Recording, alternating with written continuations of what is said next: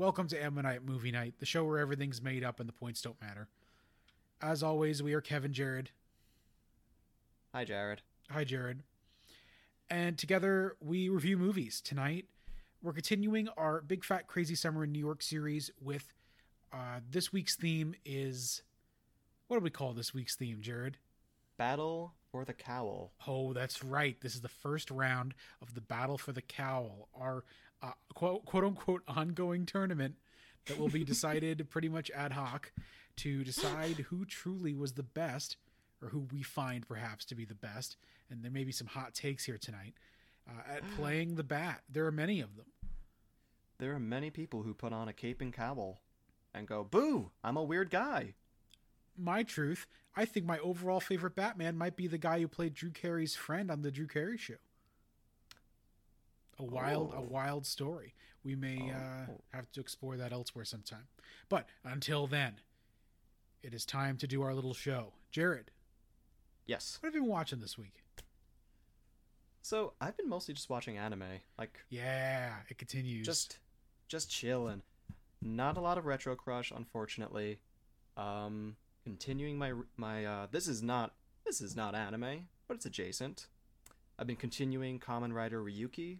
It is cool, it is great, and it's surprisingly funny. The writing is getting stronger with each episode. You get the feeling that these people really care about what they're putting out, which is nice. You would not expect something that's, traditionally marketed towards children to have so much care put into it. But as for what I've been watching, that's actual anime, Spy X Family. Yeah, I've heard a lot of hype about this around the manga in my comic circles. People seem to really dig it. It's really sweet. For those that don't know, the basic conceit is a spy named Twilight his mission is to infiltrate a very prestigious school and assassinate a high-up member in there. And to do that, he has to do it as naturally as possible. So, along the way, he picks up a person who stands in as his wife and adopts a daughter. The wife, wife, is secretly an assassin herself. And the daughter is an adorable, precocious little gremlin who has ESP. All three of them don't know these aspects of each other. It's very well set up. Having the little girl be the center of it, in that, they all care about her and she has to go to school. A lot of the plot revolves around her, but the Twilight, the father figure, the spy, trying to maneuver Anya, the little girl, to befriend the son of his target, or make sure Anya gets really good grades so she enters the inner circle, which will let him get closer to everyone in the inner circle, which is his has his target. And that's the basic plot, but Anya isn't just a plot device or tool or just a mascot. Having her be able to read minds, she becomes a part of the plot in a way that you couldn't do otherwise. Right. And she actively destroys people's mechanisms because she's 6 years old and trying to help. And it's very sweet. There's no infighting among the three main characters. They all grow to love each other over time. And to be completely honest, I don't use this word a lot, but it's god dang wholesome. Very sweet. Kevin, I think you'd like it a lot. It goes down like water. It's very comfy. It's very silly and absurd. You'd get a kick out of it. I think it's 12 episodes. Wait a minute. That's all I needed to hear. Yeah, there we go. Crunchyroll? Yeah. Well, geez. Yeah, it's on Crunchyroll. It's only 11 episodes. The manga is 9 volumes. I haven't read it, but I'm assuming it goes down like a Yatsuba, where you just get through it and you're I heard a lot about spent the entire day on it. Mm-hmm. I heard a lot about the manga. Is that on the Shonen Jump app? I do not know. I don't have the Shonen Jump app myself. Okay, folks, we're gonna take a detour that is going to get edited out? Shonen Jump Plus. And yeah, that's the online version, I guess. Yeah, well, that's cool. Yeah, here it is. Viz.com, Shonen Jump. Oh, sick. Spy X Family. And there's chapters coming out all the time. Yeah. This app is amazing, by the way. This $2 a month Shonen Jump app. Mm-hmm. I need to read more manga as a whole. But the fact that Shonen Jump Plus has Fire Punch means I can trust it. I can trust them to like know what to put up. Just good stuff all around. Like, I want to go on an anime journey so bad because I've never seen any of this stuff. I've never read it. I've never seen it. I feel incomplete. It's so much fun, Kevin. I think you'd have a lot of fun. All of the frustrations you and I have with American comic books washed away with manga. Wow. Well, there you go. Folks, I'm on chapter 80 of One Piece, and I think I just read that Oda Sensei is going on a well-deserved summer break in the middle of chapter 11 bajillion. So, although I heard the reveal was good, I did see a major spoiler, but it's one of those situations where it doesn't work on me. I'm invincible. It's so far off, and also these words mean nothing to you.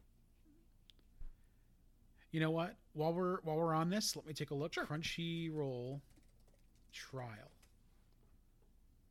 14 days. Holy shit. There you go. Boom. Done. I'll watch this. Oh, it's still airing? Yeah, I think it's on I think it's on episode 10. I think 11's coming out sometime this week. That's great. Man, you know what? Also, the barrier to entry to this stuff has disappeared. Oh, yeah. Now you're getting professional translation as chapters come out in Weekly Jump. You can read Weekly Jump along with... Like, that was always my dream. My dream was that we would be able to get Weekly Jump 1-to-1. Mm-hmm. And then, like, I stopped following it because they were $6 a month, and Wallbounds wouldn't even carry them every month. And they were the size of fucking phone books. And, oh my gosh. You know, something had to give on that hobby. It's always fun going over, when you're a kid, going over a rich friend's house and, like, seeing the room that they house their Shonen Jump, like, oh, yeah. tombs. I used to have a giant plastic tub of them. Mine was a Game Informer magazines. Yeah. I think I had from 2003 to 2008, where I just kept them for some completely insane reason. The covers were cool. I mean, I subscribed on and off throughout the years, especially after that redesign where every cover was gorgeous. And oh my God, I mean, yes. They still look great. It's the same design idea. But I had from when they start doing Halo the 4. Yes, the wraparounds. I had from the Halo 4 and the Halo 2 the Halo 2 issue. Do you remember they used to have like whatever on there? They would have Fantastic Four, the video game. They would have the infamously terrible, one of our favorite games of all time, Superman Returns. Oh my goodness. It had a good cover too. I remember it being like, oh, this looks like a game I want to play. And then we played it. The Superman Returns cover of Game Informer is amazing. And that cover story is amazing too. You know, these writers were very, very talented. I think one of them was Dan Reichert.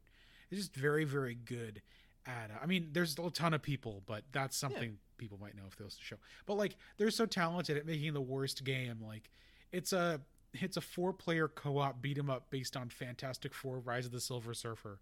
How do you think it is? It was made in 9 months to match the release date of the movie. Like, what do you think that's gonna be like? They gave a cover and like 4 like extensive interview pages with screenshots, all that stuff, to From Russia with Love, the PS2 James Bond Sean Connery. Oh, what are you about to say? Okay, that game is good, and I think that's different. Fair, very fair. I will also, what amazes me about it is that a media company, I guess in this case GameStop after a while, paid a journalist. You know, One Up hired Robert Ashley to do a lot of stuff for GCW, a professional GFW whatever it was, the computer magazine. Yeah. And all sorts of other journalists to like go to these studios, stay in hotels, and go to like Iceland and shit. Absolutely crazy. Absolutely crazy. Rip magazine features. Kevin, did you have the one where they had Fear and Respect? Yeah, I was going to bring up Fear and Respect just now. Do you remember reading that article? I remember sitting there reading and thinking, like, 13 or something. Like, I'm not really into Snoop Dogg, but this whole Fear and Respect meter is kind of neat. That's a very interesting idea. They ended up figuring that out for Sleeping Dogs. Yes, they did. That is the mastery of the meters. But I don't know, man. Those screenshots were like not it. Have you seen? I think there's some beta footage that is, or I guess alpha footage that has come out. Oh yeah, that was like a couple of years ago. Disaster. That I wonder. I wish that somebody would upload scans of those, or someone would offer. If there was a Game Informer service that for like $10 a month you can go back and read some of this stuff. Oh my God, I would love to read the cover story for games that got canceled. Like that fucking the first person shooter based on Command and Conquer, Tiberium, that got canceled. And that was a major AAA EA title, and it got the whole treatment. I mean, it's the same article. We went to EA and they told us this wasn't going to be the same game everyone else has made, and in the hallway you shoot aliens. That game didn't work out. I remember the Metroid Prime 2 issue. Same. That was a big one. That was a moment. Because at the time, the editor-in-chief at the time, I don't recall his name, he was a big Metroid fan. Yeah. And he was ecstatic. It's crazy. It's a wild time. So, I will get So listen. Sure. Here's my bargain to you. I'm trying to get some control of the show. But it wouldn't be Big Fat Crazy Summer in New York if we didn't just talk about stuff we like forever. Yeah. Right? Like we did for 45 minutes before we got started tonight. It's our podcast and we make the rules. That's right. What are you going to do? It's Batman episode. Whatever. We're building up to it. We're building up to it. This is like in Dudley Do Right Ripsaw Falls, they have the dip. You know what I mean? Have you ever been on that ride? Yeah. You almost hit the train and you do the little dip in the dark. It's spooky. I know what you mean. It's like when you have a dream and you feel the fall come and then you wake up in bed and fall asleep less than a minute later. Right. That probably wasn't what you meant, but that's how I felt about it. I got you. We were talking about, like, spoilers and being unaffected by spoilers. I finally picked up The Three Body Problem today after it's been on my list for ages. I heard recently that it was going to be on Netflix. I started talking to friends about it. It's like, oh, I need to read this before it becomes a Netflix thing. Sure. So, I'm shoving all my books to the side. Sorry, Closer. Sorry, Alice Tiptree. Gotta read The Three Body Problem first. But, to continue anime talk, I revisited Howl's Moving Castle. Yeah, okay. I've never seen this one. My truth. It's very interesting. It's... Describing it does nothing for the movie. It's a Miyazaki film. You need to sit down and experience it.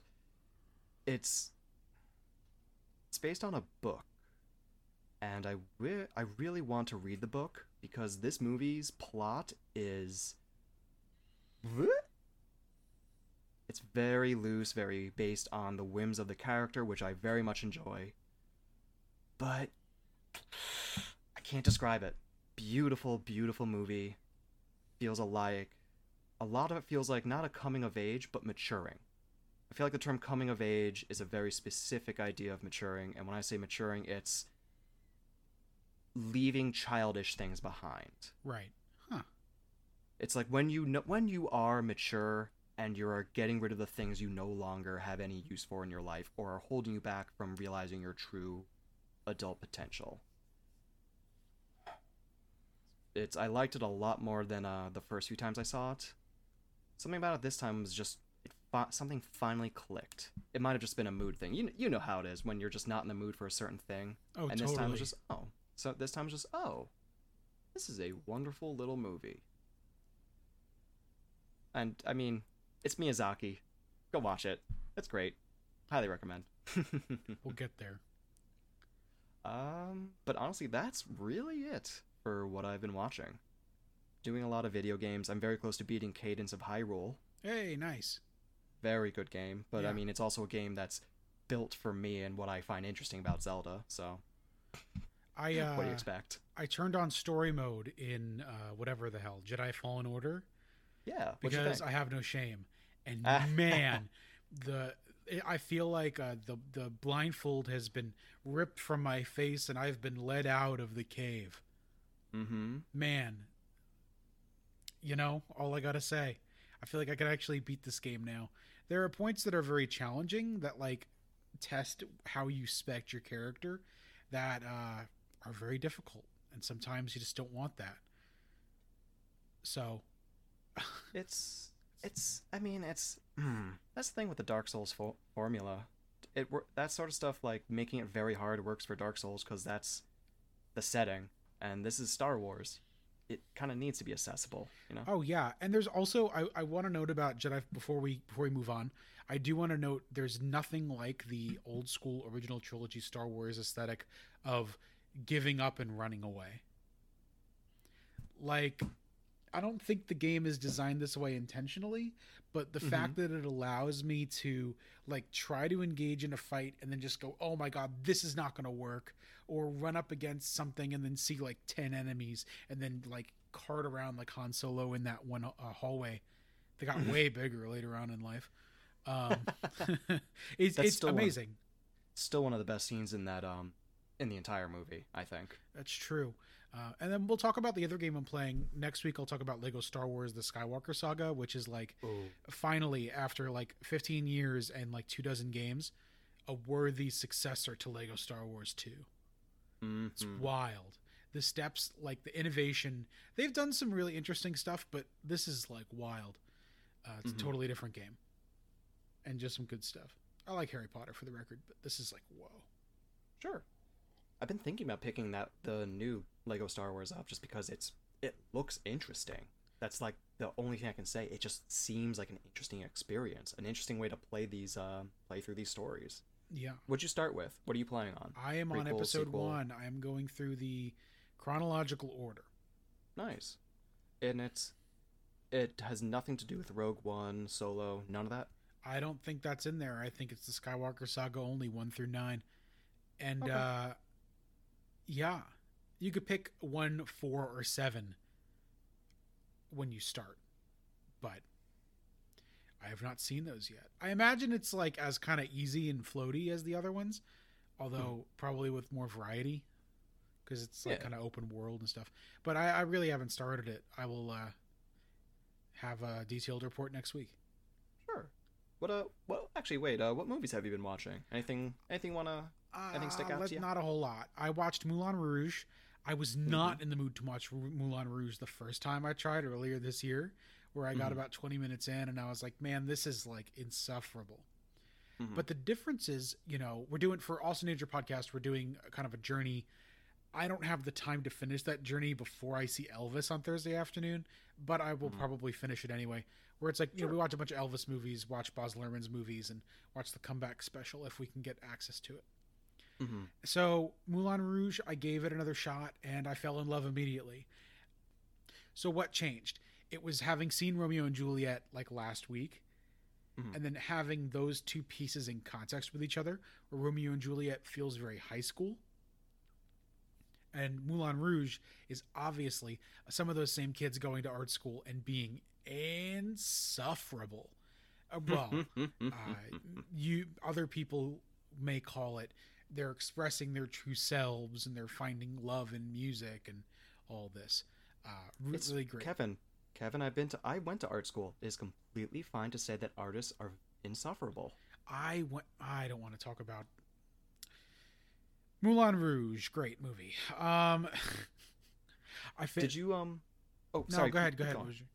I was gonna ask about a different movie. Go ahead. If you have more to say on Moulin Rouge. Oh no, I was gonna ask. I saw your review on Everything Everywhere. Did second viewing really improved, like your opinion of it? Like, did you like it even more? Well, you know, that's a funny story. Okay. I got a DM on Instagram from friend of the show, John Noble, Mm-hmm. and we Hey. were like, we should go see a movie, but every movie open is bullshit. And the only movie that wasn't bullshit was Everything Everywhere All at Once, a movie we had already seen. Mhm. So we go thinking it's going to be like an empty theater and no one's going to be there. And we actually moved seats, and we were in somebody's seat at the end of the day who had shown up at the time the movie was going to start and had bought a ticket before I could like fake snagging it Mhm. on the app. Like a full, like pretty full theater. I was surprised because it's like a million weeks into its run. You could buy it on 4K. I'm pretty sure it's certainly out on VOD. Mhm. And Honestly, it's just wonderful that a non-franchise movie is like this huge blockbuster, you know? it is a huge relief in the wake of stuff like the Northman not connecting. Well, like the Northman not connecting is like no shit, but like Yeah. Yeah. like in the wake of that, like potentially being an issue in the future with movies like this, and you know other episodes of this manner, It's like it's getting the kind of reception that I expected Tenet to get mm, if Tenet wasn't released in the middle of a pandemic, you know? sure, sure. I think Tenet lacks any kind of character. I'm a bit harsher Mhm. on it than other people, but I think Tenet lacks a heart that really is attracting people to the film. Mhm. I think it's the Uh, heart and the quirkiness and the kind of the jokes. There is one universe that is revolved around a joke that always gets one of the bigger laughs I've heard in a long time in a theater.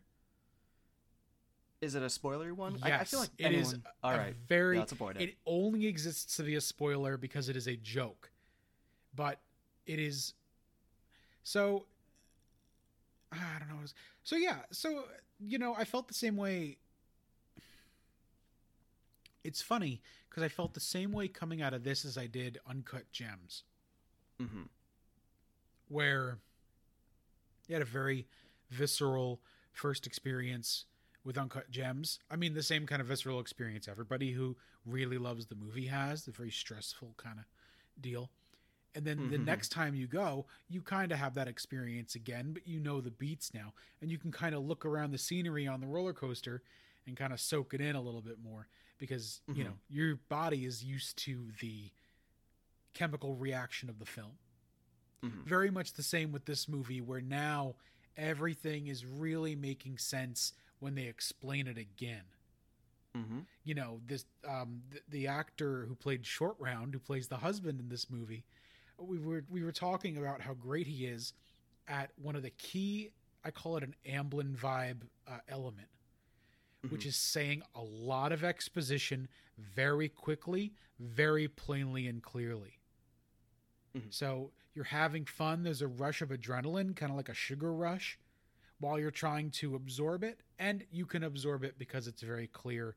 Oh, like you have to do something weird because if you splinter off into the universe where you, I don't know, dipped your hand in your coffee and licked coffee off your hand, you could get to a universe where you could do kung fu or whatever. Mhm. I think that stuff's really cool, and it's cool to track, and it's more or less sound. There's some stuff that feels like it was deleted that would have built it, but the movie is long at 2 hours and 20 minutes. Even though I love it very much and I relish it, you know, sometimes you relish it even though you're like, we all know you could go, right? Yeah. I'm not spoiling it. I'm going to give it a year to spoil it openly, but will this movie end? I'm about to compare it to The Batman. The Batman is Sure. another one where the last 25 minutes could have just gone and it would have had a lot of restraint and would have really, I don't know, been a little But bit more impactful. But I enjoy it. But I enjoy it, and it works as the payoff to both situations for me where you could probably restructure and have it be effective without some of this stuff, but that stuff makes it and seals it. see, I do agree, but I think the Batman, the restraint it would be needed because it feels like it should be restrained. That like the ending feels like this came a little out of nowhere, where everything everywhere. That's the title for me now. the excess is the point. Yeah. I feel like you need, like, it probably would have been a lot tighter at 2 hours, but 2 hours and 20 minutes, you need that excess because that's part of it, right? Yeah, I ultimately agree with you, I think. Because you Yeah. need the noise, because this is a movie about what it's like to try to hold everything together. Really, right? It's about what it's like trying to hold everything together, and it's loud, and there's a lot going on, and you're diverted all the time, and you're getting tons of information from, you're not even up out of bed looking at your phone, inundated with a flood of information all day. And that is the frequency I rode thinking of the ADHD of the movie when I saw it the first time. And it really does a good job of putting you in that experience if you've never had it. And then if you have had it, God knows, anyone who knows me knows, I live moment to moment like that. It's very resonant.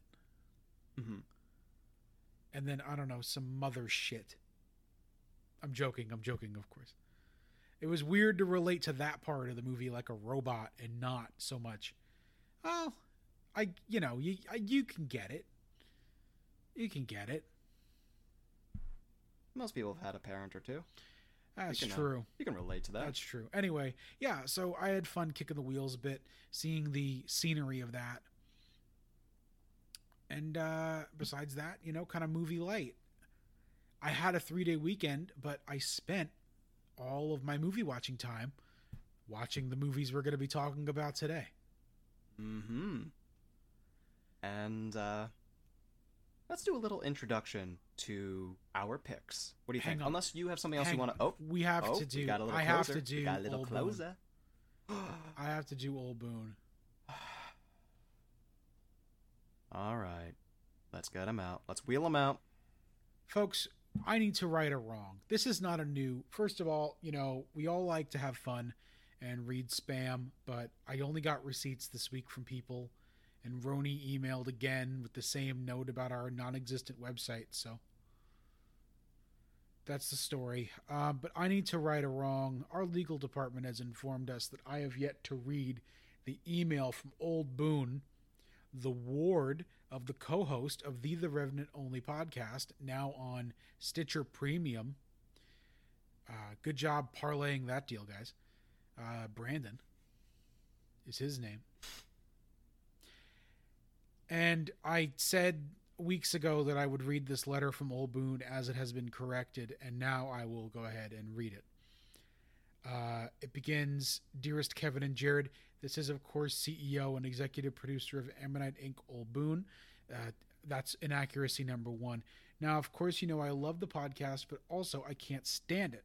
I didn't watch any of the movies you're talking about in this episode, but I want to stretch my flaps here about the pod. Body Horror, Strike 2.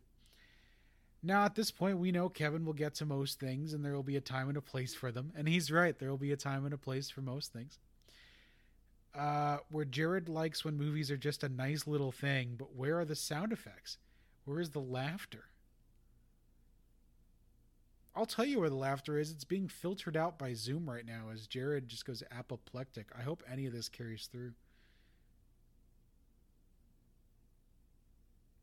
Jared's sound is completely dropped out for me. I don't hear him anymore.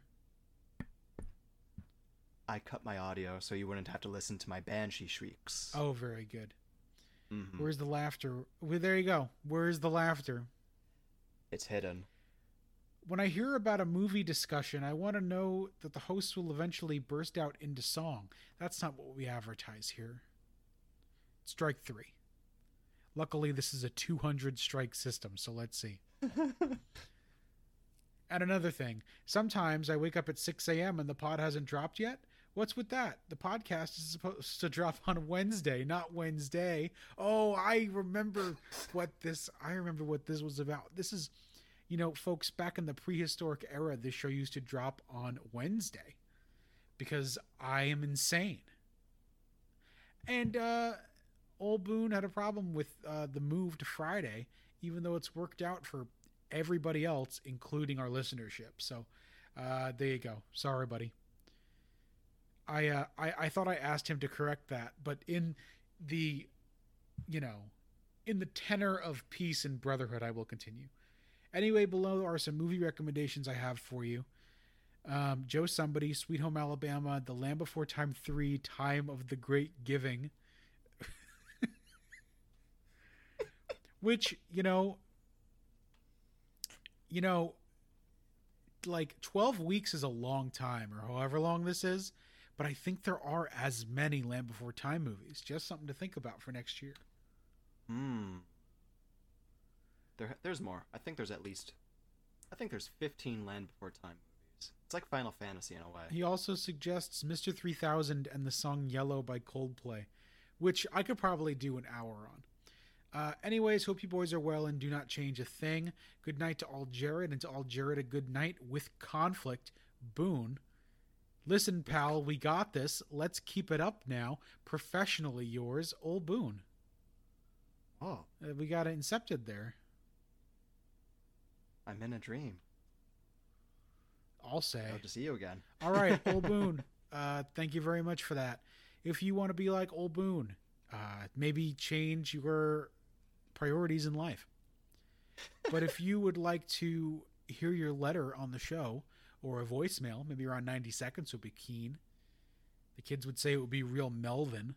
You could send it to amntpod@gmail.com. That's amntpod@gmail.com. And we'll play it on the show. Kevin, remember that time I thought Shrek's 21st birthday was the last week? Oh, yeah. Okay, we could talk about this also. We had the first Ammonite reunion since November. Oh, goodness, yes. Yeah, it has been that long. We had a small group together, and a handful of my internet friends, one of them in particular, a certain Canadian, he told me that Shrek's 21st birthday was, let me look, it was like June 18th or something. I'm all excited about it. He told me about this a month and a half ago. I'm like, oh boy, I'm going to get a beer for Shrek. Wow, wait a minute. It's his birthday. You sustained beer for Shrek. You sustained this like a month and a half? Yeah.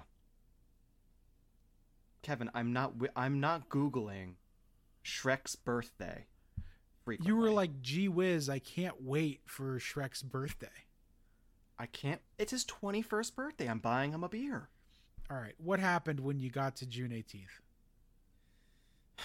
I turned to you guys at the table and said, guys, it's Shrek's 21st birthday. I got to get him a beer. And without a second's hesitation, you turned to me and said, no, it's not. It was in April, and went back to your conversation. It's like, no. I feel really bad sometimes. Sometimes you have to be that guy. Check my phone. Oh my God. It's not. I go on my Discord. I talk to my internet friends. Guys, this is not Shrek's 21st birthday. And all of them are like, yeah, I know. The Canadian guy told us it was in June because it was released in June in Canada. The US got it in April. I got leafed. This is an insane story. Jared got leafed. I got leafed. I couldn't believe. I'm pretty sure I cleared out a couple tables at the diner laughing about this story.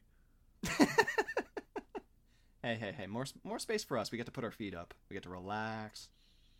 Enjoy the beer that was meant for Shrek, but now it's for me because it's not his 21st birthday. Shrek still can't have the beer. Oh, stupid. This show is stupid. Anyway, that happened. It was great. You guys went and saw Sigur Rós. I had just seen Kraftwerk. Both wonderful. I don't want to think about it. I don't want to think about how you got to see Kraftwerk. It was an accident. It was good. It was in 3D. Kevin, it's not fair at all. You got to have fun on the Autobahn. And all I got was... And then it crescendos 20 minutes later. I will say, I love seeing you guys, but I was roast out. I feel like that first time where I was coming down with a cold and I was hallucinating and as my cold meds wore off, that was the peak, and it wasn't getting any better than that. Nah, I feel that. And that's with love and respect to the roasts. It's all good. You ready to talk about our beloved Caped Crusader? Yeah.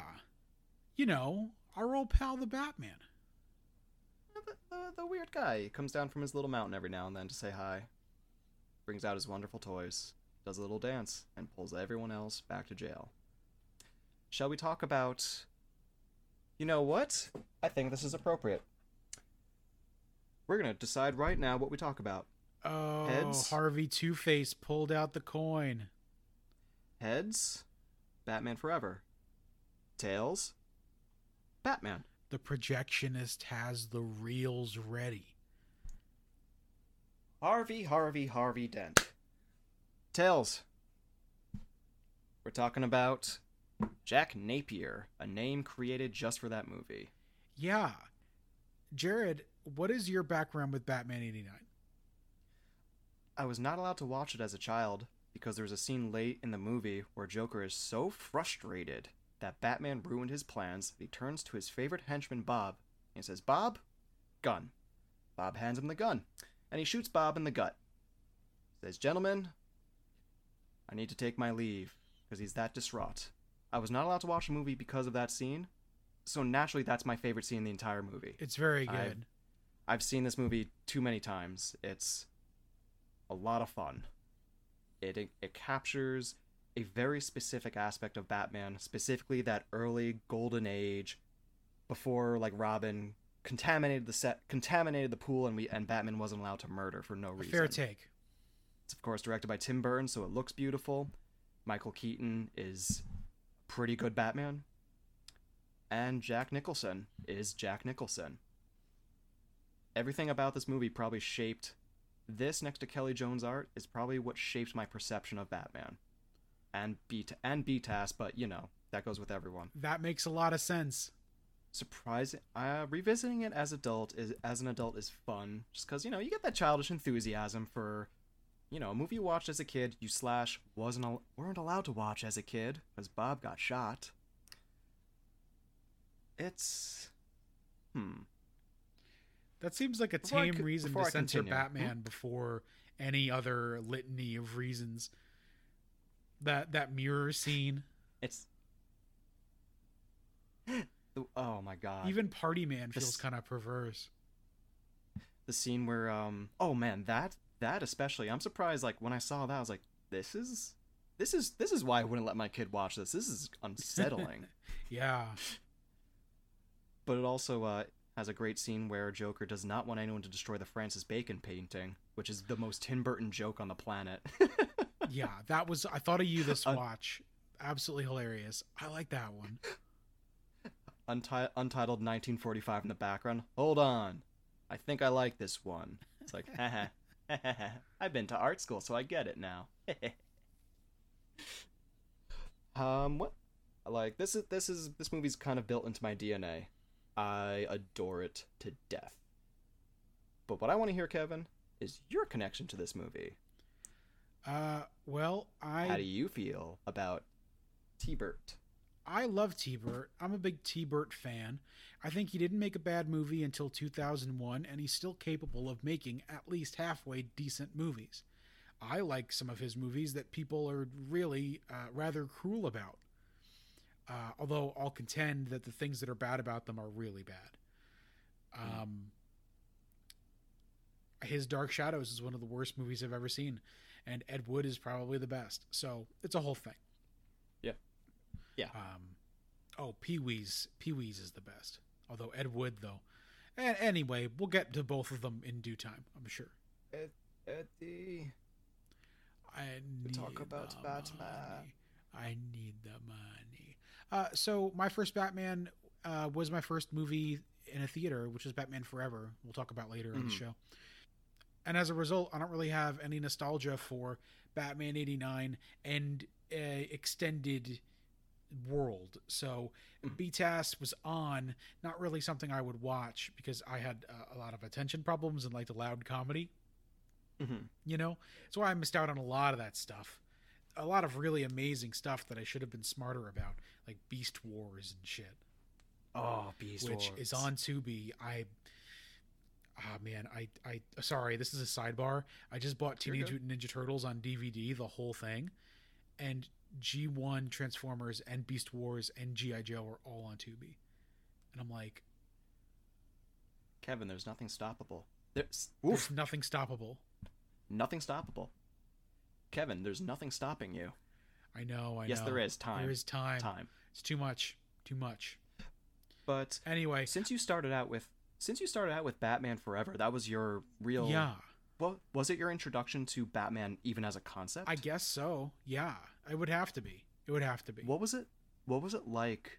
You know, enjoying Batman Forever, high camp, colorful, goofy, weird, and then being told, yeah, there are two others before that, and then you go watch Jack Nicholson act like a lunatic for most of the movie, and Michael Keaton is a deeply subdued, quiet Batman and Bruce Wayne. What was that like, just going back and seeing all this? I mean, I was already like an adult when I saw Batman. I didn't see it until like college, I think. So it wasn't like I couldn't appreciate it, but I never had I just never really had the desire, because I had heard about it so much. I was like, I feel like I had seen it in some capacity, I guess. I was dead wrong when I finally got there. But, I mean, there's a lot to appreciate about it. And, I don't know. Yeah, it's nice to watch. Yeah. I think of Batman '89 as a Burton movie and Batman Returns as a Tim Burton movie. Oh if you my catch God, my drift. Returns is the one. That movie rips. We should comment that this is the 30th anniversary of Batman Returns. So what better way to celebrate it on a Batman themed episode than by talking about two movies that are not Batman Returns. Hey, do you know what happens later this year? Yeah, I know. We've discussed. There we go. Things are possible. Things are happening. The wheel is not the wheel. Anyway, look, the point is, Batman Returns is the shit. I prefer Batman Returns. Batman is good. I think this movie is great, but it is very like, Batman '89 is shackled to being a Batman movie, and Batman Returns is whatever the hell Burton wanted to make. It's a movie about Christopher Walken more than it's about Bruce Wayne. Oh yeah. Bruce Wayne in the Burton movies, he is barely a character. He is an idea of something that the villains reflect off of. He's fun, kind of, and he cuts a good figure. He looks good as Bruce Wayne. I don't know how I feel about, and they kept them for Kilmer to try to keep continuity. Luckily, they kind of gave that up, but with Clooney. The glasses. But the glasses, yeah. The big Milhouse, like the Harry Potter glasses. I don't know that for Bruce Wayne, especially since he doesn't have to wear them for Batman, and it's not as convincing as a Clark Kent. I'll put it that way. It's definitely a weird little guise. A little something that he does to make it seem like, oh, I'm Bruce Wayne. I need my glasses. That's Skinner? But they just never. Oh no. Ooh. Oh no. My roast is ruined. Go ahead, Jared. I'm sorry. Oh, you're good. They just never address why he wears glasses. It's just there, and you have to accept it, I guess. Never think too much about why he doesn't wear them as Batman. I mean, it looks good objectively on both men, but it's like puzzling. Sure. So, Batman '89's plot. It's a Batman story. It's essentially an origin of the Joker. Batman is the guy in these movies, especially these '90s Batman movies. He is the janitor. He has very little character development. He has little things that are tweaked through the movie and into the next movie. He's essentially there to clean up. Right. It's really this is Jack Nicholson going insane, in a great way. Jack Nicholson plays Jack Napier. He is a criminal who has been fucking his boss's girlfriend. Boss doesn't like that and sets him up. And Jack Napier, with not in part, but with Batman's involvement, falls into a vat of acid and he becomes the Joker. And he starts a reign of terror across Gotham. On the side, Bruce Wayne meets Kim Basinger. Then they go to a clock tower. Yeah, I mean, if we're gonna fucking Jesus, Take your time. Yeah, I mean, if we were gonna compare and contrast the two, which I'm sure we'll get to, I think that Nicole Kidman and Val Kilmer have much better chemistry. There's like a playfulness here, but it's not Burton's priority, and it's very clear that he's more focused on the conflict between Batman and the Joker. Mm-hmm. It's it's made a little too literal in that having spoiler for a movie from before we were born. Um, they have it so that the Joker as a young man killed Bruce's parents, which doesn't do anything for me. I don't think it does anything for the characters outside of a very loose way of tying them together in a movie way. It feels like something that was mandated by an executive. Yeah, Because the movie can survive without that. definitely feels like a note. You know what I mean? And Yeah. you know, if you're telling a closed circuit story at the time with no extension or anything, sure. I mean, it works for me as its own thing. Mhm. And it pretty much is. I mean, they don't really follow up on that, do they? In Returns, and then it spirals off into the Nightmare verse. It gets a mention in Forever, Right. and that's it. Yeah, that's right. That's right. Sorry, that's right. Which is actually very smart on whomever wrote Forever. I'm gonna attribute to Schumacher because he needs more credit for his movies. Sure. But they use the idea of revenge and Robin's stuff in Forever very well by tying it into Bruce looking for revenge in this movie with the Joker, which I appreciate. I thought it was a nice little way of tying it together without weighing Forever down. This whole movie is these are just goofy set pieces. Jack Nicholson is tremendous. Can we talk about him for a quick second? Oh, we could talk about him for as long as you want. He's the best. Like, I mean, we'll talk about other villains later who are doing a very specific set of things, but Nicholson here is just Jack at his best, hanging out. This is like the peak of Nicholson's power is like this movie, maybe a little earlier, through the end of the 90s, I think is like the peak of this. Like, you came to see Jack Nicholson, I ordered you to bill me first. Now I'm just going to come be Jack Nicholson and we're going to have a good time. The Shining began this, and this is this is like the comedic over the top conclusion that just continues through the rest of the 90s, I think. The like the Nora Ephron, if it's Nora Ephron, I'm sorry, it's like as good as it gets and stuff. Those movies are like he's just Jack, right? Like Yeah. This is like his. I will have to look into this about Schmidt. Anyway, I need to watch that so bad. It's really good. I'm an advocate for About Schmidt. We're doing Election next week on Austin Pod, and I watched that last night. It was great. Alex Payne is great. Alex Payne is wonderful. You know what's also great? Jack Nicholson's performance in Batman. Yo, he is having the time of his life. The most quotable person out of all these movies, because it's his delivery. As with all Nicholson performances, it's how he says a word. Because you know how he says it. You hear Jack Nicholson in your head just when you hear the word Jack. Did you ever dance with the devil in the pale moonlight? What a line. So, right? He sells it. He sells it. He knows what he's in. He's in a comic book. It rocks.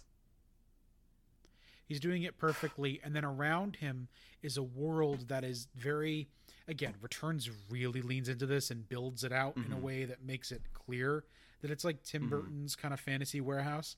But it's trying to be maybe a little grittier, if not realistic. It fits really nicely because Nicholson legitimizes it by being Jack Nicholson. He is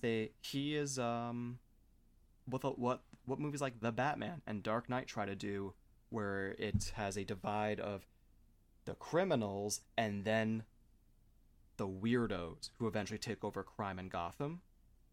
Nicholson here feels like a transition where the later movies have a very clear, here is Falcone and here is the Joker, right. Here is the Riddler. He's gangster Joker. He is 1940s. Right. He's the 1940s Joker who does randomly die at the end of a lot of comic book issues, comes back a year or two later to haunt the dynamic duo. He embodies that old Tommy gun, giggly with a little hat character. Yeah. He has this little hat.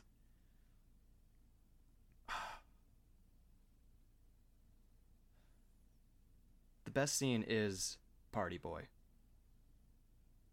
Dance party? I have some trivia about that scene. Okay. Are you gonna do? Are you gonna note the George Washington painting that is sprayed over, and in the No. very next scene, it's not sprayed on? Oh, really? Yeah, I didn't know that. my mom pointed it out, and now I can't unsee it. Just there now. Oh, jeez. No. I heard recently that Tim Burton had used existing Prince songs as temp audio or whatever. He had intended to use the existing songs of Prince, who was signed to Warner Records, and that was one of those, the label puts an artist in the movie. We'll hear Yeah. some more of that from Warner Records later in the episode. But anyway, they had used existing Prince songs, and Prince just took the kind of BPM and wrote new songs instead. Mm-hmm. You could tell this, like someone on Twitter posted 1999 over Party Man. And it's 1-to-1. It's really eerie. Like, it's clear they shot with 1999 as the track. It's very cool. Interesting. And it works. And it's a great scene. And Jack is so hilarious. I feel like that's definitely common though. So I remember reading a while back that they use a lot of temp music for Star Wars, obviously. And when John Williams was shown the temp music, he used a lot of that to influence where he took Star Wars' music. Interesting. It seems like one of those things that's a lot more common than we would think. Yeah, probably. You know? I just thought They that was probably have interesting. something to guide it. I think what I had heard that sets this apart was the intention was to use the existing music, and then Prince was Interesting. like, "I will write a new album," and he did. That's so cool. Nothing like an eccentric with a lot of artistic ambition. Tim Burton, Prince, and Batman. Michael Keaton defying expectations. Jack Nicholson excelling expectations. Basinger doing a solid job. Robert Wool as the kind of Paul Reiser style dry comic relief. Mm-hmm. The great Billy D. Williams, coulda, woulda, shoulda been Two-Face. We'll talk about that. Oh my god, I don't even want to think about that. It's so upsetting. So upsetting. I mean, Nicholson's great, but it's a whole up and down the card a great cast, and we haven't even talked about a man I will refer to as Michael Gough. We're gonna just go with that Oh as my the goodness. pronunciation. Who plays Alfred through this whole franchise brilliantly. He's wonderful. He's the heart and soul of this. He's the one character that, oh goodness, outside of Commissioner Gordon, who exists to be a wet tire of a human being. Oh, you love that. Yo, I love thinking about the wet tire. No, Michael Gough actually has like heart and personality through all this. We'll talk about this with Forever, but this movie he's introduced. You can see he really wants to help Bruce Wayne, even though Bruce wants to do everything but help himself because he is Bruce Wayne. And it's a through line, and it's really a shame. And we might talk about this a little bit more. Batman and Robin had a very interesting storyline about Bruce dealing with his butler father figure getting older. Right. And it was a very interesting, mature storyline to glimpse at and then immediately ditch so Hasbro can sell you more toys. Would you like to hear something very shocking and very true?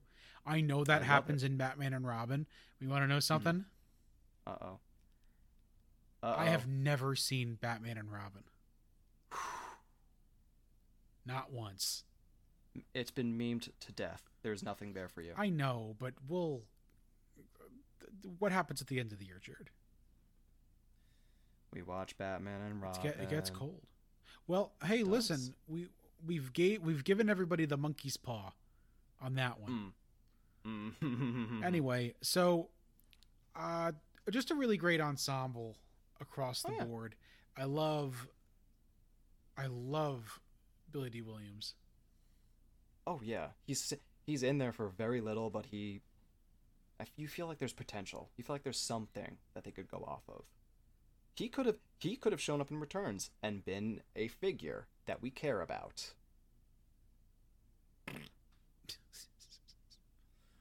The biggest problem I have with this movie to this day is how shackled it feels to the Batman property, which I mentioned a little bit ago. I mean, it is the reboot of Batman.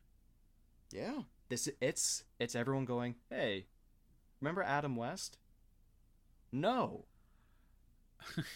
Let me say though, No. watching those Adam West shows has really recontextualized these movies and made them way more Yes. enjoyable.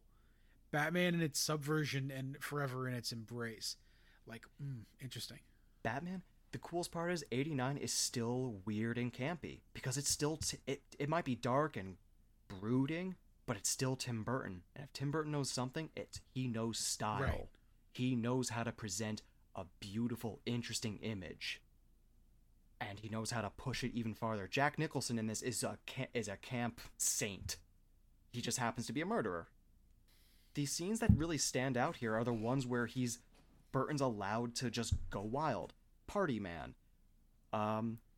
Though in the of my favorite scene from any of these goddamn movies, which is Batman driving down a road while the music does cool stuff. Oh, and that's you get the the sense of best. the atmosphere. Oh my god, I want to drink that like water. It's so good. It's that entire little scene is pretty much where Batman the Animated Series came from. This beautiful, brooding, over the top control of iconography. The trees, the weather, the car, the Batman, the inside of the car, everything. That's like the stuff that Burton feels most fascinated with. The world he inhabits, the shapes he creates by composing them together. Jack Nicholson's there. Jared, How do you feel about Batman murdering? what? How do you feel about Batman murdering? I feel like, I don't really care. It's cool. I don't know, I think it kind of rules that Batman, I don't know, throws a dude head first into a bell, it gongs, and then the guy falls down a shaft. It's so aggressively over the top and needless. I'm sorry, what were you going to say before I don't talked even about remember. violence? All right, Jared, just going down my notes real quick as we wrap up Batman 1989. I love the opening of this film. So much of the movie is dominated by the poster, the big Batman logo, and it's amazing the way that, like, you're welcomed into the movie by Tim Burton saying, like,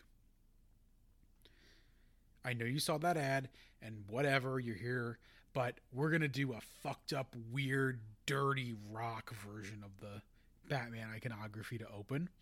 And then we're in this copycat, like almost Crime Alley reenactment with the family with the young son. Great fake out, by the way. Great fake out. Great stuff. Gotham giving the same vibes as like Jason Takes Manhattan in terms of just like dirty crime city. Pushed, of course, to the Art Deco extreme that Burton loved so much. Exactly. I did note here, and this may be a discussion when we're talking about the Batmans to compare them, but I like Keaton as scary Batman. I think he's more effective than Val Kilmer is, certainly. But does Val Kilmer want to be scary is the discussion we'll have in a minute. Val Kilmer is way more affable. They definitely toned him down. Keaton in this, and especially in Returns, is terrifying. Yeah, true. They really play up that his mild-mannered Bruce Wayne stuff is a mask for the vicious anger that boils within him.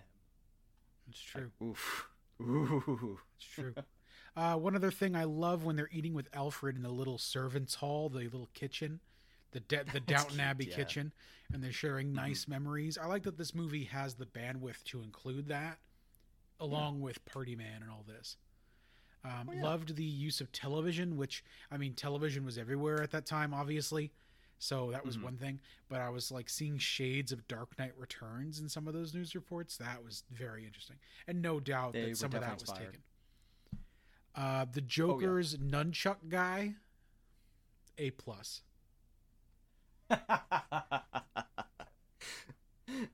They tried to recreate that in Forever, where they have that little fight. That's right. And then he just kicks him straight in the chest, and he does a backflip.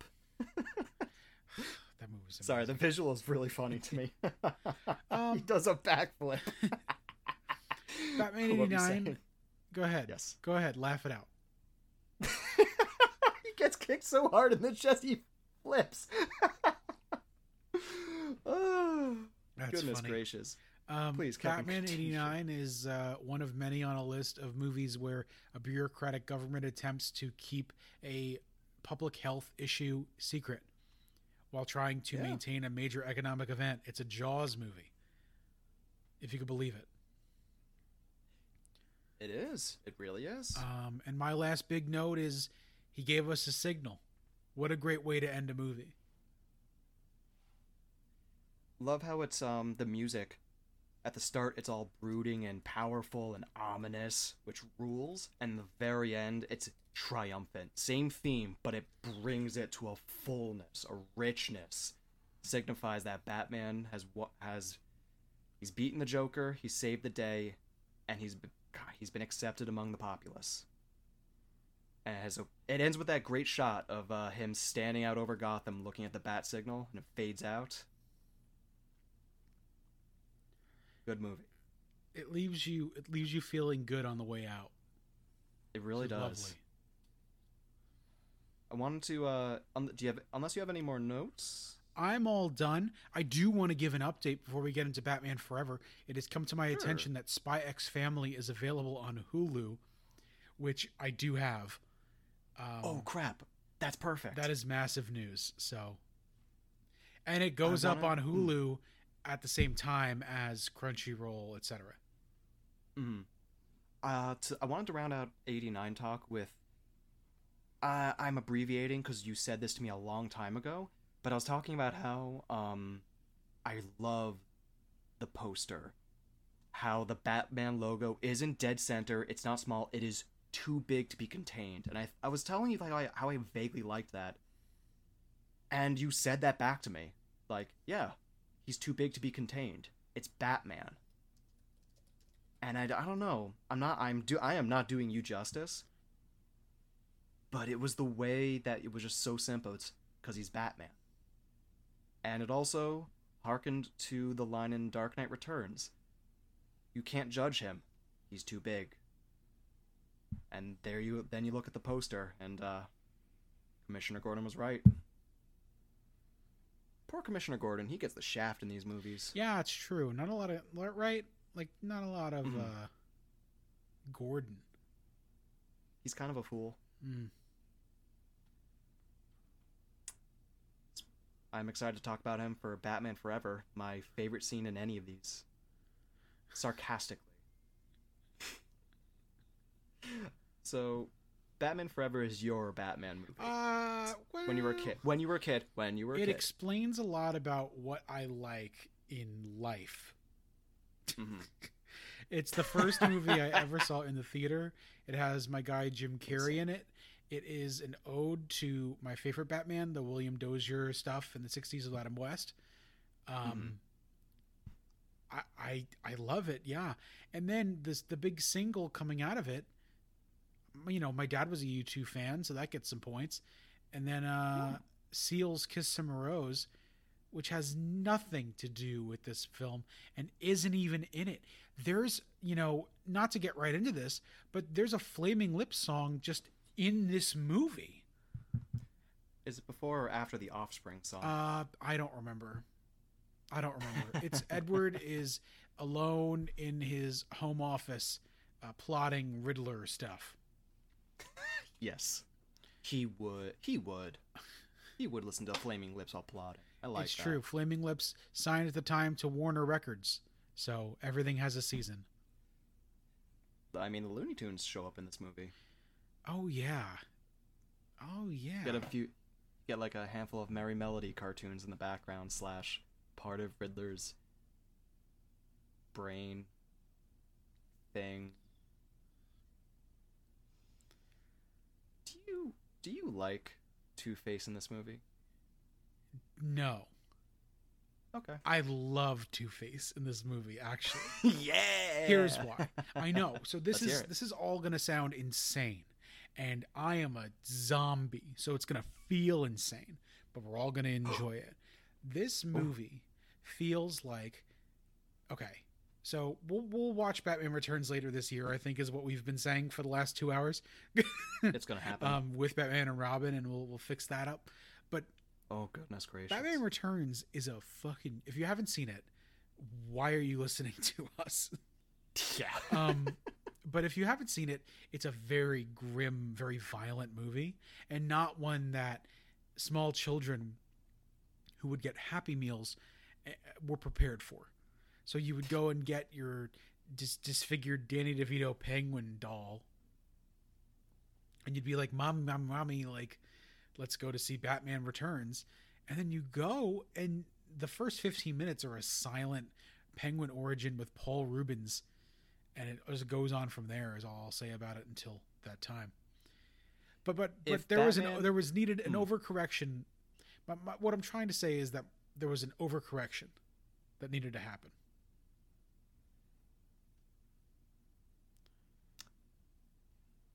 I think they went a little too far, if only because recently it's come to light that Schumacher had more darker ideas, and they do come through in what we got.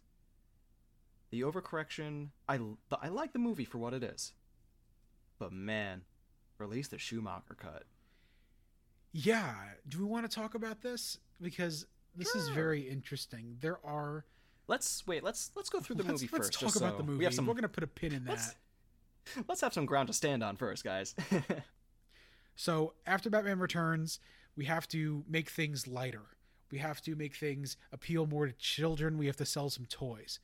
And Schumacher decides to do this by paying homage to Dozier. He opens the film with a 20-minute interlude with Two-Face that feels like it's right out of a cartoon.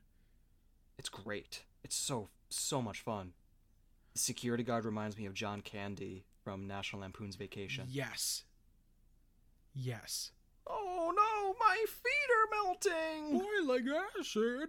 Like, the death trap, the music. Hey, that's my hearing aid! Sorry. Like, keep going. You know the craziest part of this opening? Like, Gotham City is now in a warehouse. Basically, what I meant by it needed to be lighter is that it became mid-90s laser tag. Do you remember Laser Kingdom? It became Laser Kingdom, where everything is in black light and it's yellow. It's orange or green, rather, not yellow. Like, it's a bit of a nightmare. My favorite shot in the whole movie, which is a 2-second shot that's used at a pivotal moment in the Kiss from a Rose video, which is Batman turning his entire head around and looking shocked, but almost like a fish of some kind. We'll include it in the Instagram post for this episode. That's like 2 minutes into the movie. He's like, there's a guy with a sword or something, and he turns around to look at him. I was amazed. And that's where they recreate the Batman 81 bit. But instead of like him fighting him and then kicking him in the chest to the back flip, he just sort of looks at him and then kicks him in the chest and he falls over. Yeah. This might be Battle for the Cowl, but I think you can agree that the Batman 89 version of that was objectively better. Oh, yeah. I mean, Batman 89 is a great movie. This is a movie I feel very strongly about, but is not very good. I know it is objectively deeply flawed. Yeah. But you gotta give it credit for what it is. Schumacher tapped into, like, very deep camp roots within Batman and within himself, and... Look, I'm a nipple supporter. I'm totally okay with the Batsuit having nipples because that is the natural continuation of the aggressive camp that Batman contains. Right, it's that a Batman symbol. is. These men are the peak perfection of the human body. Like the Greek gods, like Greek statues. What better way to do that? That's a really great point. I barely clocked the nips. I'm so past the nip conversation. I don't even notice them anymore. The nipples on the Batsuit. Never forget. They were a little more aggressive in Batman and Robin. Because, like, in this, it's just like they're just circles. In Batman and Robin, it's like those are actual nipples to contain George Clooney's nipples. That's Schumacher's Batman Returns, though. That's when he really gets to let loose. That is an interesting way to put it that I somehow never considered. Goodness me.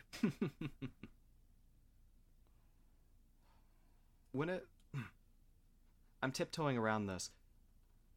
I like Tommy Lee Jones' performance, but I really wish he wasn't called Two-Face. Yeah, it's not a great piece of continuity to have Billy D. Williams out and to have Tommy Yeah. Lee Jones in. If Yeah. you've seen them, you know one of many reasons why. It's not a good charisma match either. But I will say that given all of the circumstances, I think Tommy Lee Jones knew Dozier enough to give a perfect 66 episode. Because that's what that is, the opening. Down It to the doesn't Dutch help angles that- used on all the shots with Yeah. Two-Face in his lair. And the fact that Two-Face has two sexy sidekicks. Of course. Absolutely insane. Jim Carrey giving the most extreme Frank Gorshin impression on the planet. Yeah, I mean, he's also doing Jim Carrey in 1994, which people thought was like Robin Williams. But I don't know, because he does a lot of the same stuff in a lot of these movies. This is an insane year for Jim Carrey, and what they would do is very similar, where they would just let Jim Carrey do. I mean, a lot of this stuff feels like he's just doing it. He is one of the few people who can do a pelvic thrust in a children's movie, and everyone goes, yeah, well, that's Jim Carrey. Let me okay. tell you, that pelvic thrust when he pulls the levers at the end is probably the greatest pelvic thrust in cinema. We should go through and make a chart sometime. Top 10 pelvic thrusts. This has to be up there, and I don't know if you would consider the guy doing the twist in The Big Lebowski as a pelvic thrust, but that has to be on the top 10 as well. You know what? We're going to get to that very soon. We'll figure it out. Mm-hmm. We'll solve that then. I'm sure I'll remember this in 6 weeks. I'm sure. What'd you think of Nicole Kidman? What'd you think? I am a Nicole Kidman fan. Anybody who knows me knows I love Nicole Kidman. I just bought a lapel pin from Patti LaPelle of Nicole Kidman at an AMC theater. Oh. I love her. And I thought she was great here. Amazing chemistry with Val, I thought. Way stronger to me than the Vicky Vale relationship in 89. Although the chemistry there's pretty good. It's just different. It's very good for someone who's very interested in one person and the other guy really just wants to punch a clown in the face. Right. You know? Yeah, I understand that. This one they actually have tension, and it really seems like Val Kilmer's Batman is interested in her, both because she's beautiful and because she gets him. But she has this line: guys with earrings in high school, then guys with leather jackets in college, then black rubber. And all I could think of was just, damn, she just wants to date Rob Halford. It's a very 90s line, right? Like, very 90s, very trailer. Oh, yeah. Very trailer line. Black rubber. And then it cuts to Batman doing something really cool. Or it zooms you can in see on that the happening knit. in like a theater. Oh, goodness. You did, does she even have a scene with Chris O'Donnell's Robin? I don't remember. I watched this movie yesterday. What is the matter with me? I do not remember. There is a lot of neon in this movie. It's very distracting. Fair enough. I'm watching the trailer now to see if she says it. I have to be honest. But I think it's piping through to the speakers, so maybe I won't do that. I'm not getting it over on my end. All right. Don't worry about it, Jared. All right. Yeah, there it is. What is it about the wrong kind of man? She fucking says it right in the trailer. Oh my god. You know, God. that might be a scene made for a trailer, but at least it works in the movie. That's true. Batman has so many uncomfortably horny faces. Okay. Could we... All right. It's time to talk about the face, right? From that meme. Mm-hmm. So here's the thing. I think Val cuts a very interesting figure as Bruce Wayne. I think he's really charming and really great. The mask, his eyes in the mask should have been caught at a screen test. And I think what it sucks because he plays it so well. Like, I'm totally down for his Batman also, like blindfolded. But man, like the meme of him smiling in the bat mask is a meme for a reason. It looks ridiculous. He looks like a thumb. He looks like Thumb Man or like Bat Thumb or whatever I guess you'd call the thumb version. The biggest problem with this suit, they fixed in Dark Knight, where they just made it a little helmet. A lot of the problems with Batman as a whole would be completely erased if they just helped out with his damn head. He looks really silly. This happened in '89, and I've always noticed it. When they run into the alleyway before the iconic scene of him, of Vicky Vale clinging to him as they grapple hook up, right. which is, of course, are so cool. The best. He looks around, and then to look upward, he just breaks his back to bend and look straight up, because his neck is just fused straight. And it's the same thing with the Val Kilmer suit. The mask looks like it was made for a smaller head. He's popping out of that mask, dude. I'm just checking Wikipedia here to see production, who they may have asked that would have fit that mask. Fairly certain Keaton was out very early, so it wasn't to do with him. Whom? Oh, Keaton was Keaton out. was early. out of the movie early. Sorry, you glitched out. You're good. An offer was made to Ethan Hawke, who turned it down. That would have been crazy. Bat reform. He was interested in Keanu Reeves, Ooh, Alec Baldwin. Oh my god. This is post Glengarry Glen Ross, Alec Baldwin also. Could you imagine? I'm sorry. Could you imagine?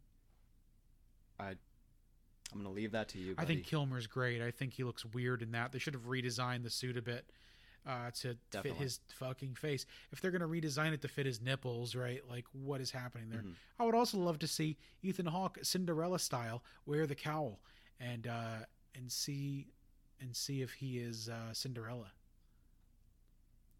It's just like that movie Jack Frost, where I think it was like Clooney's voice, but they wanted it to be somebody else and had even modeled the puppet after that guy. No, idiot. I think it's the same thing, ironically, with Jack Frost, where they wanted George Clooney and they molded the Jack Frost puppet to kind of look like George Clooney. If you go back and look at it, it's true. And then he dropped out and Michael Keaton had to take over. I think that may be an urban legend, but if you look at the Jack Frost puppet, I mean, it's right there. I kind of like the reversal of Michael Keaton as Batman leading to George Clooney. Michael Clayton. Then what was thought to be George Clooney is now Michael Keaton. It's full circle. I'm tired of it. Jack Frost is a fucked up movie. I like how people think that movie torched Keaton's career, but in actuality, he just wanted to hang out for a little while. Then he came back to make Birdman. Jared, do you have any other notes about Batman Forever as I scroll through mine? I hate you. Oh. I really don't like you. I cannot sanction your buffoonery. So good. The funniest thing ever said by one actor to another. And he was saying it to the real life Jim Carrey through the character as well. We didn't talk about Chris O'Donnell as Robin, so we need to get that done. I think it was a wild idea to cast a 90-year-old man as Robin. Maybe I just need to rewatch this movie with my contacts on. I thought he looked fine. I liked him. I think weirdly enough. I think what they may have been doing some kind of Dawson's Creek thing where they cast a guy in his mid-20s to play 18, but he's just he is too mature to me. He read way older. He read Nightwing. So when they did the joke about like, what if my name was Nightwing? I was like, what the fuck? Like, what if he was Nightwing? I mean, they kind of get into that with Batman and Robin because they have a lot of contention. Batman and Robin have contention stuff. And the fifth movie, Batman Triumphant, Chris O'Donnell's supposed to be Nightwing and he would pop up, but that was it. Oh, to tease the Nightwing movie. Bro, he was 25 during Batman see, Forever. They Dawson Creeked him. Man was almost 30 for Batman and Robin. No man should be 30 and Robin at the same time. Yeah, I mean, they did it again. They made the same mistake with Joseph Gordon-Levitt. Spoilers for a bad movie. Robin. Oh, the worst shit ever. I'm never picking that movie because of that. Poo Poo. Poo Poo is right. So yeah, I weirdly liked. Go ahead, please. I wanted to give my controversial opinion. Do it. I like him in this. I also might have soft feelings for it because Batman and Robin was my first Batman movie. Interesting. Batman 89 is what defined Batman for me, but Batman and Robin is like, oh, when I was a kid, that's what I watched. Arnie. George Clooney sort of phoning it in, I think, and Chris O'Donnell giving it his best. He almost feels like Burt Ward at times because he's constantly yelling and making a mess. The original Bane. Look at the cover of Batman Forever. Robin's in the back yelling, and what is Burt Ward but a little man in the back yelling? He knew what he had to do here. Interesting. It's not his fault. He was 10 years older than he should have been. 90 years old, scampering around, climbing up the walls of the Batcave. Good fucking lord. I'm sorry. As an adult, how do you feel about this movie? Batman 89 for me, Batman 89 still works for me because I like thinking of it as an artist growing into himself. You can see the moments of Burton's brilliance where you go, damn, he could make a great Batman movie if this wasn't the Batman movie to redeem Batman after 1960s. Right. And not to give a future episode of this show away, but sure. When he does that, it is the culmination of the vision. I'm glad he didn't do Forever because there was no need. Like, culmination of the vision. Where could he have gone? Exactly. There's nothing left to say. And that's okay. But for you, how was revisiting Batman Forever as a grown man? Yeah, I actually haven't seen Batman Forever since a fateful story where I used it as a weapon. And I think that's how I'm going to leave it on this podcast. I have been known to weaponize Batman Forever, and I enjoy it very much. I haven't seen it since then. It's been, 10, 11 years since then, so it's been a while.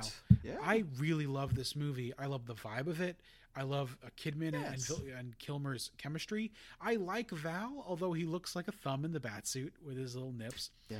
I think I took Robin's performance a little harder this time because now I know so much about Robin.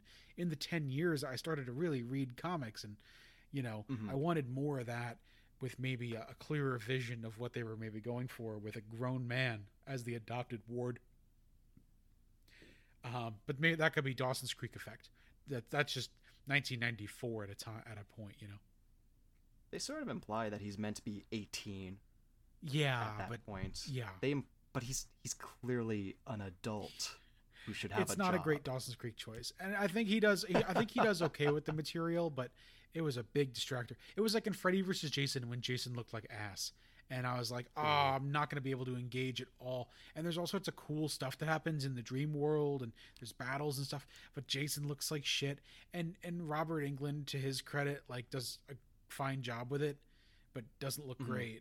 Like, it's like whatever. Anyway, enough of Freddy vs. Jason. We'll get there someday. Wink. But Jim Carrey is just doing Jim Carrey shit, and that's fine too.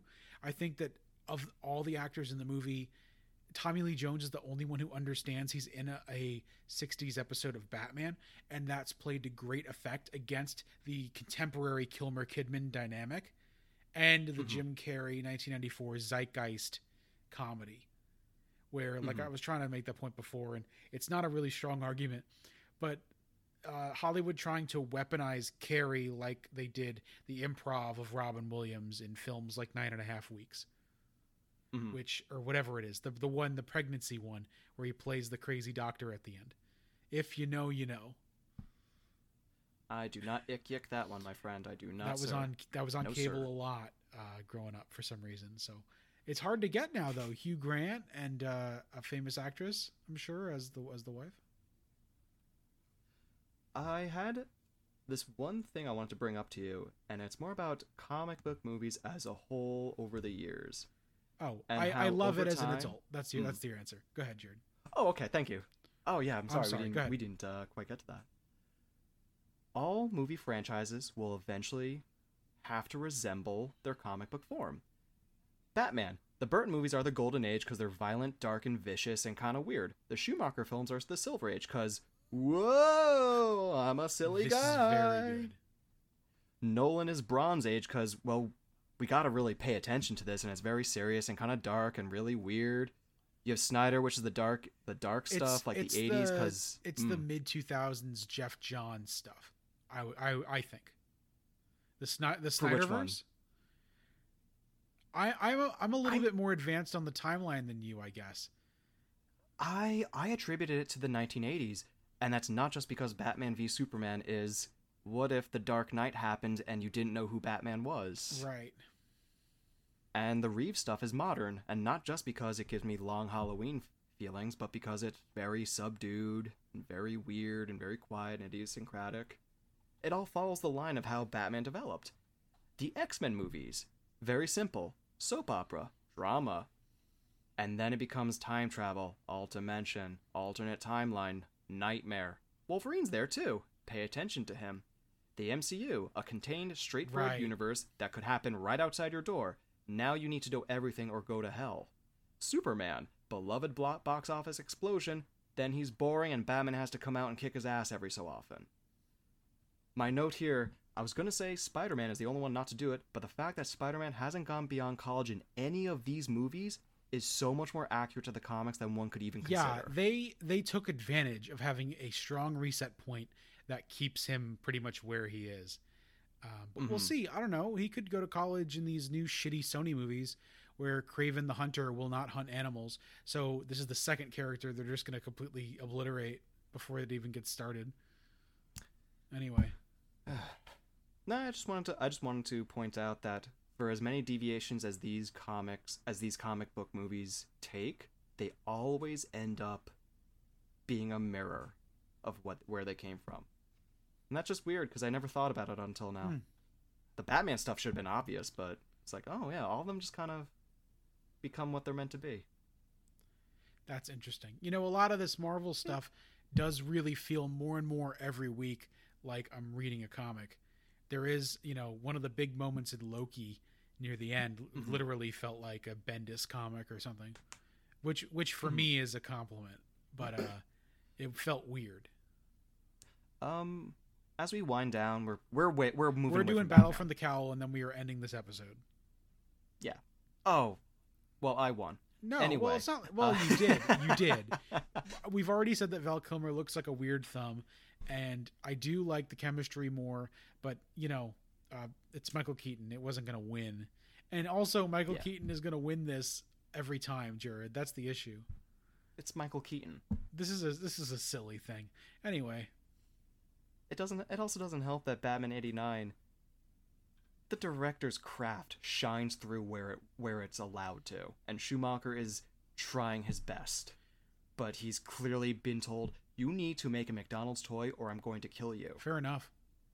But Burton, there should have been a movie between Batman and Batman Returns, something in the middle of, all right, let Burton do his Batman movie where Batman Returns is a Burton movie with Batman. You know what I mean? There should have been something beautiful in the middle that is Tim Burton's Batman. You know what's crazy and kind of sad is that there's latitude for that now on streamers, you know?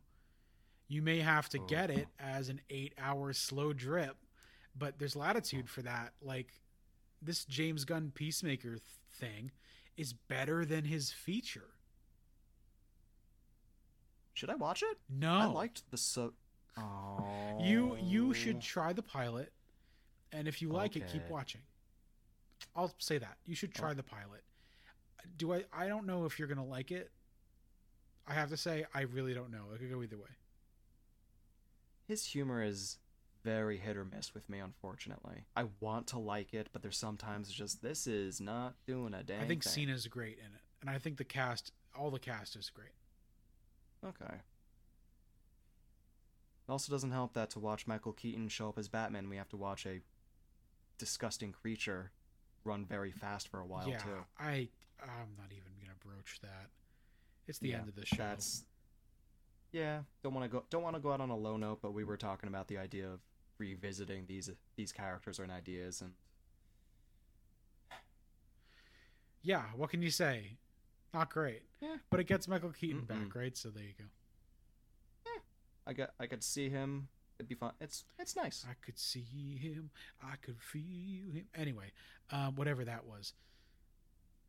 All right. Battle for the Cowl. Who wins? It's going to be Michael Michael Keaton. Keaton. I don't know why. This is so silly. Well, we'll probably compare him against. We'll do some more unconventional Battle for the Cowl episodes. How about this? And we'll see how I'm they down. compare. We'll put it that way. Michael Keaton versus George Clooney this Christmas. My God, I wonder how that's going to go. Well, That was even trying to be mean. wrestling's fake. But just came out mean. I There you go. just thought of something very interesting, and we'll have to figure it out. Go Can ahead. I remember it for 6 months? I don't know. I'm not saying it. Write it down on a little piece of paper and put it next to your laptop. That's right. Then, you'll probably have to write it down again and put it near somewhere else in case a cat gets to it. That's true. Mm-hmm. All right, it's time to end the show. It's time to go to bed. Bye-bye. The sun's getting pretty low in the sky. It is time to say goodbye to Ammonite Movie Night for another week. Next week, we are talking about origins of movies that feel an awful lot like Star Wars but are not Star Wars. Star Wars Episode 1, The Phantom Menace. Of course, not Star Wars or Star Wars A New Hope, but Episode 1. And Star Trek 09. Not Star Wars A New Hope from 1977, but a movie by J.J. Abrams that looks a lot like Star Wars and smells a lot like Star Wars and goes places you can't in Star Wars, but feels a lot like Star Wars, down to the use of legacy characters, but we'll talk about it next week. Mm-hmm. Until then, this was Ammonite Movie Night. For Jared, this is Jared. Also, Kev is involved. He produces the show. Thank you, Jared, Kevin. say goodnight. Where does Chicago get all that meat? How does Venezuela get all their heat? Where does Adidas get all their feet?